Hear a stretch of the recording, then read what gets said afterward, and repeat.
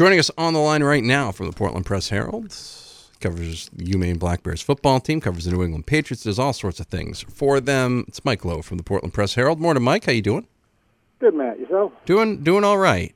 First thing I have to start off with, would you be opposed to Odell Beckham Jr. being your football team's full-time quarterback for the rest of the year, just to see how it would go, or any thoughts on that? I think we need him where he is. Okay. I need him exactly where he is.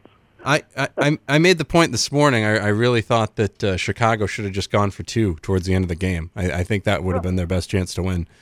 Okay, so here's what happened. I had my son over the weekend, and I had to bring him back yesterday afternoon. And so with 1 minute and 57 seconds left in the game, and the Giants kick a field goal to go up 10. Oh, man. I said, okay, let's leave. Get in the car, drive off. I'm driving. About 25 minutes later, I say, hey, Siri, what's the score of the Giants game? It's in overtime. Yeah.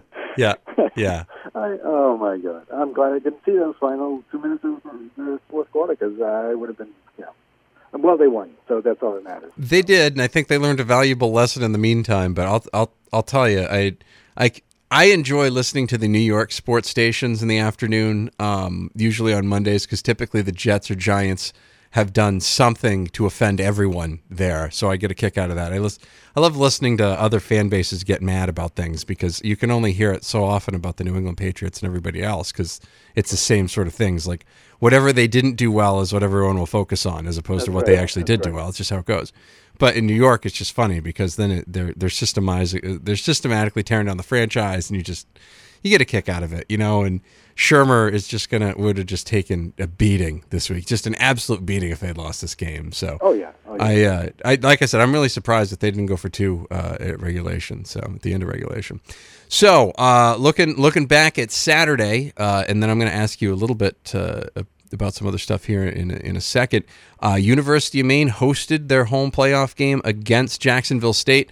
Jacksonville State had a quarterback that was at Clemson for a little bit, very athletic, very good, big-time receivers, but seemed like Maine had no issues with them, and they dropped 55 points. I mean, they had 42 points in the first half on this team, Mike. Like, I don't ever remember this sort of thing happening in the Cause era, just because they played different football, but I never thought we'd live in an era where UMaine's dropping 55 at home in the FCS playoffs. I stunned, completely stunned. I figured, Maine would score 28 points, maybe. The 42 points at the half was the most they've scored all year. It's the most they've ever scored in a playoff game. It was just astounding. And here's one of the things: the defense really helped set it up. The fumble recovery on Jacksonville State's third play of the game at the 4 sets up the first one. Sean Stevens, when Jacksonville State goes for it on 4th down near midfield, and he stops him, and then that leads to another touchdown. And then the fumble recovery by Sterling Sheffield at the 15 leads to a third. So the defense was responsible really for 21 of those points. And that's why it went like that. But that's how you win in playoff football in December. Your defense has to help the offense out in terms of field position, and they certainly did that on Saturday. I'm talking with Mike Lowe from the Portland Press-Herald. There were so many, like, if you had to give out game balls for that one, like, there's so many to give out. I mean, the defense allowed 27 points, but in this day and age, if you allow 27 points in a college game, you're probably doing all right. I mean, I feel like the rules are kind of slanted a little bit even more towards offense in college as opposed to the pros. They had some big stops down near the goal line. They just... And they were Jacksonville State. When you looked at them on the line, they were a little bigger, they were a little taller, they're they were up against it, and they played with a big chip on their shoulder. Like I honestly thought, even though, like I said, they had a couple of quick drives in the first half. The 2-play drive was pretty crazy. That they just went down the field. It was like boom, boom. That was it. It was like a video game. But I thought it was probably their best defensive performance of the season. To this point, especially considering the quality of opponent they had coming in. Well, what surprised me is in the post-game press conference, one of the offensive linemen said that Maine was much more physical than they expected. Did you not watch film? Because that's how they played all year. Right. They beat up on people all year, so I just they just did what they do. They really went at him. 4 sacks, a lot of other quarterback hits. How many times was he in the grass when Cooper threw the ball away? I thought the defense just dictated that whole game. They did what they wanted to do and did not allow Jacksonville State to get any momentum. Yeah, they had those 2 quick strikes, but other than that, there was nothing. Really wasn't. Talking with Mike Lowe from the Portland Press-Herald. Boy, I tell you what, everybody keeps ragging on the Patriots and trying to end the dynasty, but they just keep winning. Speaking of defenses that probably had their best game of the year, I thought yesterday's was pretty good. I feel like this defense for the Patriots might be one of the most underrated defenses of the second part of this dynasty. I don't think they're getting nearly the credit they deserve, especially in a year where it seems like 54-51 is the baseline median score for each game. Well, that's really the way this team's always been, though, Matty. The defense, kind of struggles early in the year. They got to find their footing, and then they come on from mid-November on. They're as good as anybody in the league normally defensively, and a lot of it is because they do play a lot of complicated schemes. You have to learn not only your opposition, but you got to learn to trust everybody around you. And I think you're seeing that now. You're seeing a lot more trust among the Patriots players just to do what they need to do, and then to let the other guys, their teammates, do what they do. And you got guys like Duron Harmon, who comes up with another huge fourth quarter interception. I mean, this is what he does. He closes out games for the Patriots. Gilmore's been playing great. They pressured Cousins at times, made him uncomfortable. That's what you need to do. You may not get the sacks, but if you make a quarterback uncomfortable, he's not going to be thinking about where he's going to throw the ball, or he's going to dump the ball short, which he did all game long. Just get the ball out of his hands so he doesn't take another hit, and that's what they do. Talking with Mike Lowe from the Portland Press-Herald, pressherald.com. What is it? I want to go back to Maine for a second. This is this first time the home playoff game has ever been won up there. As Coach Harasimiak said in the post game, it was he had to double check and make sure that was right. But this program is going to be able to build off of this. I mean, I think this is going to set this program up for years. We might be. I don't want to put the cart before the horse, and I don't know how they're going to fare this Friday night on ESPN2 against Weber State, but this could be the beginning of a bright and bountiful UMaine football empire. The question is, how does the state, can we capitalize on it as fans? We've got a really good Division I football team up in Orono. I know it's a couple hours north, but it's worth the drive. I was actually, I would have liked to see more fans there. I mean, I think they had 6,700. I thought, I don't know what else was going on Saturday. I know it was cold, but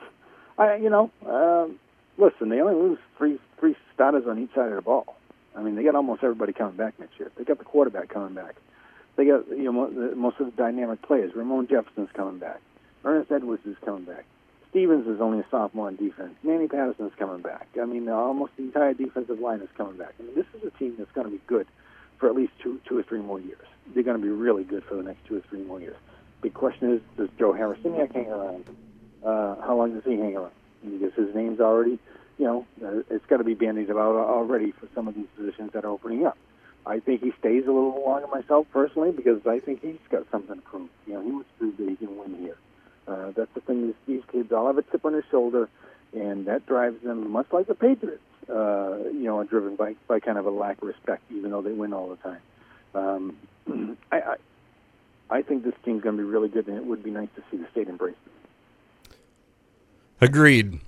I mean, we've seen this team get behind we see them get behind the women's basketball team. We see them get behind the hockey team. We saw them get behind the hockey team for years. I mean, I didn't have time to pay attention to the Bruins when I was a kid because I was too busy, paying attention to the Black Bears. You know what I mean? Right. That's just how it was in Maine. So. And I'll tell you what, they have some Maine kids on the team. They don't have a lot of Maine kids on the team, but they got Joey Fitzpatrick. They got Gunnar Dukos, who did a heck of a job at left tackle on Saturday. Mm-hmm. They got Andre Miller, who's going to become a factor on this team in the next 2 years at wide receiver. They've got some kids from Maine who can play. They got a couple of Thornton Academy kids over there on the defensive side. They're going to be pretty good. They're going to be they contribute. They may not be the stars, but they contribute to the team's success. And I think a lot of people forget that you get a lot of Maine kids who are stars in high school, and they go up to UMaine and they become kind of role players. And maybe that doesn't sit well with some people. that's what it is. You're no longer the best player on the team or in the state. You're one of 85 kids, and you're one of 85 really good players. And if you find your role, you're going to have success. And that's what they're doing. Look, Joe Fitzpatrick is the perfect example. This team wouldn't be where they are without him, without his toughness and his ability to find those holes and get the tough yards. Yeah, in he gets the tough yards on things like those check downs where he's open, but he knows he's going to have to. He's got 2 yards of openness before there's two defenders getting ready to pounce on him, so he's going to have to dive forward for the extra yards. I mean, I thought he was the unsung hero of the Rhode Island game, because the Rhode Island game to me was the one where they needed him the most, especially coming out of the backfield there, because that was, we go back and look at this season. There's so many ups and downs. Like, the Yale game, I'm sure, is one they wish they could have back, but you don't have a healthy Ferguson. There's not a lot you can do there. It's really too bad the Ivy League doesn't let their teams play in the postseason. Would have loved to see that Yale team on a national stage. Right. I think you would have had two teams from the Ivy League in there this year anyway. Yeah, and that would that might have affected things with the way they handled the CAA and maybe some of the other schools this year for seeding and everything else. But the William and Mary game, I think, is the one that truth be told, I think everyone would like to have back. I don't know what happened there, but that was definitely a winnable game. But the rest of it, they've had to battle, and every game has been close. Sometimes it's them versus some flag happy officials and the other team. Sometimes it's them versus themselves and the other team. They've overcome a numerous group of opponents this year in each game. They've won just about every style of game imaginable this year. It's been quite a wild ride and still not over yet. No, it's not. And again, like you said, I don't know what's going to happen Friday night, but they're playing a pretty good team. They're playing a team that plays a really good defense and scores a lot of points off its defense. So it's going to be a very interesting match. And I think the fact that they got moved to Friday night on ESPN2. I think ESPN is looking at this. This might be the best game of the quarterfinals. They're putting it on a national audience. No one else is going to have this platform that Maine has Friday night. So I think people are going to find out just exactly what this team's made of. Yeah, and they get to do. This is one of those situations, Mike, and I'm sure you get this too. Where can I watch the game? And you tell them ESPN3, they're like, I don't have that on my cable channel. It's like, no, it's not on your cable channel. And then you got to explain it, and it's a big thing. Right. With this one, you can just say it's on ESPN2, and they'll all be like, oh yeah, I've got ESPN2. They'll know, right? If they can't find it here, then I can't help them. I can't. No. I can't. Well, it'll be interesting to see what happens. I think this team is ready. I'm actually going to go up tomorrow for practice, talk to some of the kids and the coaches, and just get a sense of where they're at. Just this is a very confident team. They think they can beat anybody, and I think they've proven that this year. They're the only team from the CAA left. Yeah, and that means something. Especially nowadays. So we'll see what happens on Friday night. Mike Lowe from the Portland Press-Herald covers the UMaine Black Bears football team for them. Mike, always good to catch up with you. We'll talk to you again soon. Take care, Matty. Thank you. That's Mike Lowe from the Portland Press-Herald. You can follow him on Twitter as well. It's Beavis Daily, Spectrum Healthcare Partners Studios across the NBR Radio Network.